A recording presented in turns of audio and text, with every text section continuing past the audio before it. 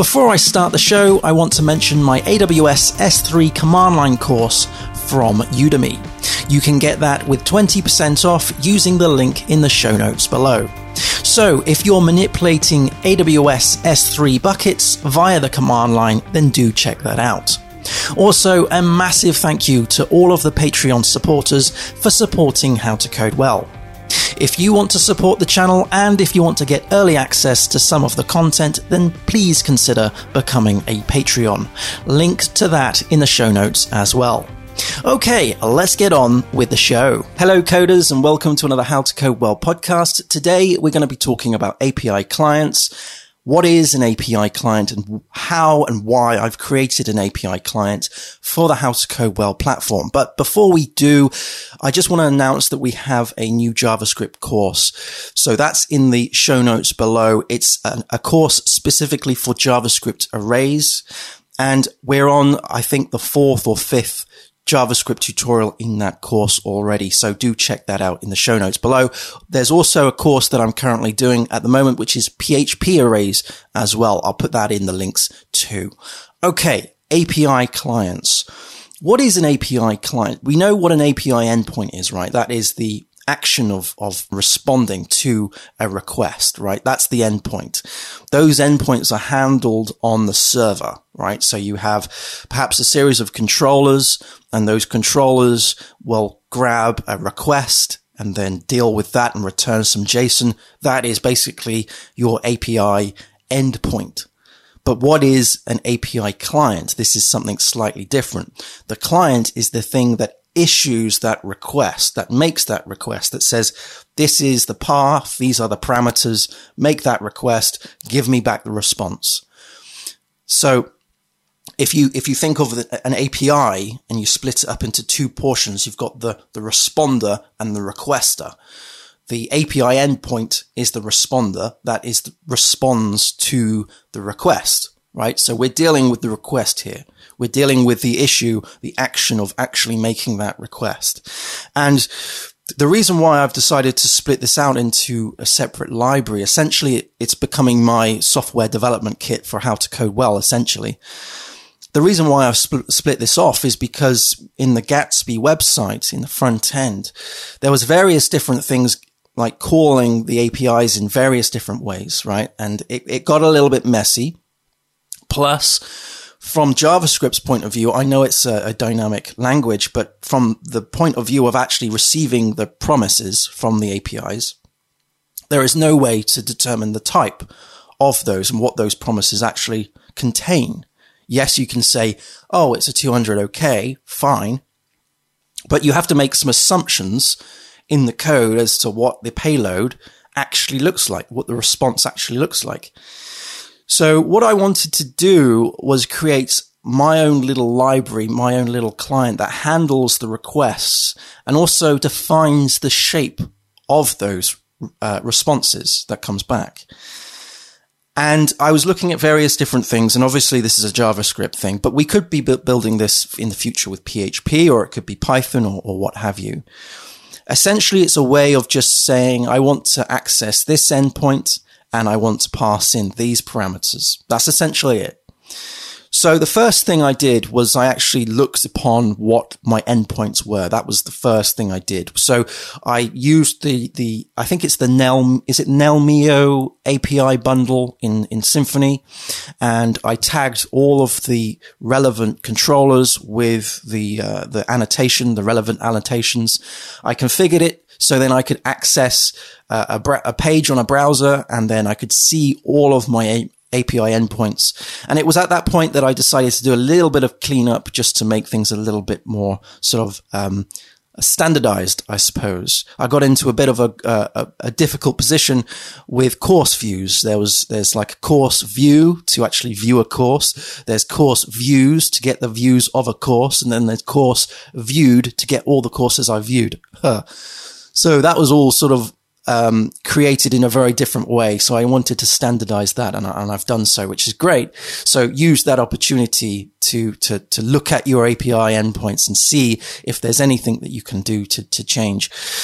I also used this as an opportunity to group my API endpoints as well. So with Swagger, you can tag them, or with the Nelmio API bundle, at least you can tag them.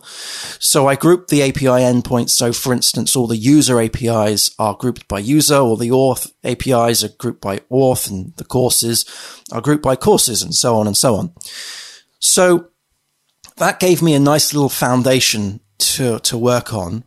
So I then switched my attention to JavaScript to build this API client. And what I wanted to do was create an NPM package that I could then install into my various different applications to then harness the power of my API. That was the sole intention, really.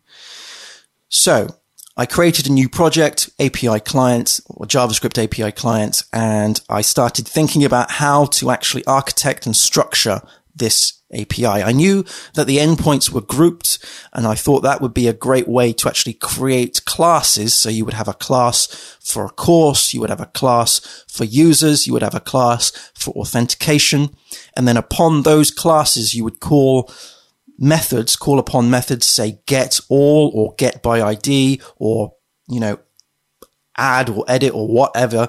And then they would then call a request, make a request, and then return back a promise. That would be fantastic if we got to that point, and we have, which is great. So that was my goal. So taking a step back and thinking about how an actual API makes a request, there's a couple of things that are involved here. First of all, you've got the path. So that's the path that you're calling, the actual URL that you're calling. You can break that up even more and go, well, actually there is a base URI as well. And if you think about this project, there are several base URIs depending on which environment you're in. So for instance, if you're on develop, if you're in local, then you'll be making a request to your local machine. However, you could, I suppose, change it to staging or production and make requests to those environments as well. Also, you have the requirement of a header, and some of the API endpoints, well, most of them at least, they're all secured by OAuth. So there's a bearer token involved. Also, with certain requests, you'll need a payload. So you'll actually need to provide a body for that particular request. The plan was to create a lightweight API client. So nothing really heavy. I didn't want to pull in any kind of massive libraries or frameworks that would do this for me, because I wanted to do this myself, because I didn't think it would need to be a heavyweight thing. All right. This is essentially a library that I just slip into all of my applications, and that becomes my way of accessing the How to Code Well platform. Okay. So the first thing I did was I decided to genericize all the API endpoints and just think about the requests. And there was only essentially two types of requests that my API is currently running. These are GET requests and these are POST requests. Obviously, as the application develops more, there'll be more requests, but there isn't a way at the moment to delete anything from the API. So there's no delete request type. So we're only focusing on POST and we're only focusing on GET. So what I did was I created an API class in JavaScript. This is our base class, and this class would have methods that handle things like issuing the requests and also dealing with the headers. So with the headers, what I had was a couple of setter methods. First of all, we have, setting a access token to the headers, because obviously you need to have the actual value is bearer and then space and then the token. And then there is a sort of a little helper method that sets a key value pair to the headers as well. Okay. Also, this class deals with the requests, so it makes the request. So I have two methods, post and get. And then those methods call upon a method called request, passing in the various different parameters and so forth. The request method is the method that actually makes the call. This returns a promise. That promise is returned to the either post or get requests, which is then therefore returned up the chain to whatever is calling that post or get request from the API. After all of that, what I did was I created classes specifically for the groups of the API endpoint, so course, user, authentication, and they extended the API class, which means that if I wanted to get a course by ID, I would just create a course get by ID method, and then that would call upon the get call of the API base class, which would then call the request, which would then return the promise, and then that goes up the chain, and then the get by ID of the course would return whatever is returned from that get request. So kind of like a little wrapper, if you will. Now, I mentioned earlier that one of my biggest issues with the current setup, or what it was, where I was actually embedding these requests within the Gatsby application, is because I didn't really have any clue as to the data type that was coming back.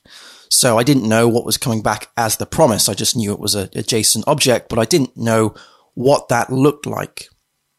So I used this opportunity to define types of data, and I used Flow for this. So back into the API client now, what I've got is a series of types or flow types, and these flow types define the actual response that comes back. So I can now say that this promise is an object, and that object is the type of maybe a course response, maybe a register response or a login response or a response of, I don't know, enrolling into a course, all of those things, right? So I would define a type for each one of those, and then I would set that as the promise response, which is fantastic because now this means that when I push this project, this API client into my application, I know exactly what comes back and the shape of that, which is wonderful. So there's no sort of guessing, or there's no sort of weird way of trying to understand the actual data type that comes back. Flow, by the way, is a fantastic static analysis tool that I've recently only started using in the last, say, month or so. And it's built by Facebook. So it's so far so good. It was a bit of a pain to actually set up and run with Babel and all that stuff, but so far so good. And as I said, you can actually create a type that the object that you're returning needs to adhere to. This also means, of course, that I can define the type of the body too, which is wonderful. So I have in my flow types, I've got a response and a request. So I can define the different responses and the different requests for this, which means that the applications that use this library, this API client, know exactly what the response should look like and know exactly what the requests need to look like, which is great. So that solves that issue. There are two other things that I want to talk about what we've done with this API client. The first one is something that we did right at the start. And when I said we did, I mean, this is the stuff that I'm doing on Twitch. And this is testing. How on earth do you test an API client? Well, it's very difficult, but it's not impossible. So we are using Nock. Nock, N-O-C-K. It's kind of a play on words for mock. This will mock the API request and mock the API response, mock the API status codes, the response codes, which is wonderful, which means that I can actually create these data types and have a means of actually testing them, which is great. And it intercepts, right? It intercepts the API request. So you make a request as you would normally make a request, but then it intercepts it. So I should say that we're using Jest as a means of a sort of a testing suite. So Jest then calls the Nock, which then intercepts the request. And then underneath the definition of all of that, we then make the request. And then we make some assertions to see if that request was okay. So all the API requests in this API client have been tested. They are all at the moment at around 97% coverage, which is great. The second thing that I want to talk about is documentation. So when you're moving code away from your big application, the Gatsby application, if you will, for this one, when you're moving code away, you want to make sure that you have a paper trail. You want to make sure that there's some breadcrumbs that you can follow in the future to go, well, why did I do this? And then you can answer those questions, right? My future self is hopefully going to thank me for spending time to actually document this. And the documentation hasn't been as painful as some may think, because we're using Flow and I'm using documentation.js. Documentation.js knows that you're using Flow, which then creates the actual documentation for you, which is really good. Yes, there's been some certain areas that I've had to sort of map out and play with myself, but actually it's been a really good exercise. I have also been using the example parameter a lot within the API documentation, because my documentation now tells me exactly what the body is, what the response is, and what the API endpoint is, which is wonderful. So that I think is going to be very, very useful in the future. And that documentation goes along with the package, the NPM package that we're building, which is fantastic. So Flow, Nock, then obviously Babel. We've got some ESLint in there. We've got some Jest. Yeah, we've got a couple of bits and pieces just to help out with testing and documenting the API, but there isn't any there isn't anything in there that handles the requests for me, any external package. It's all my work.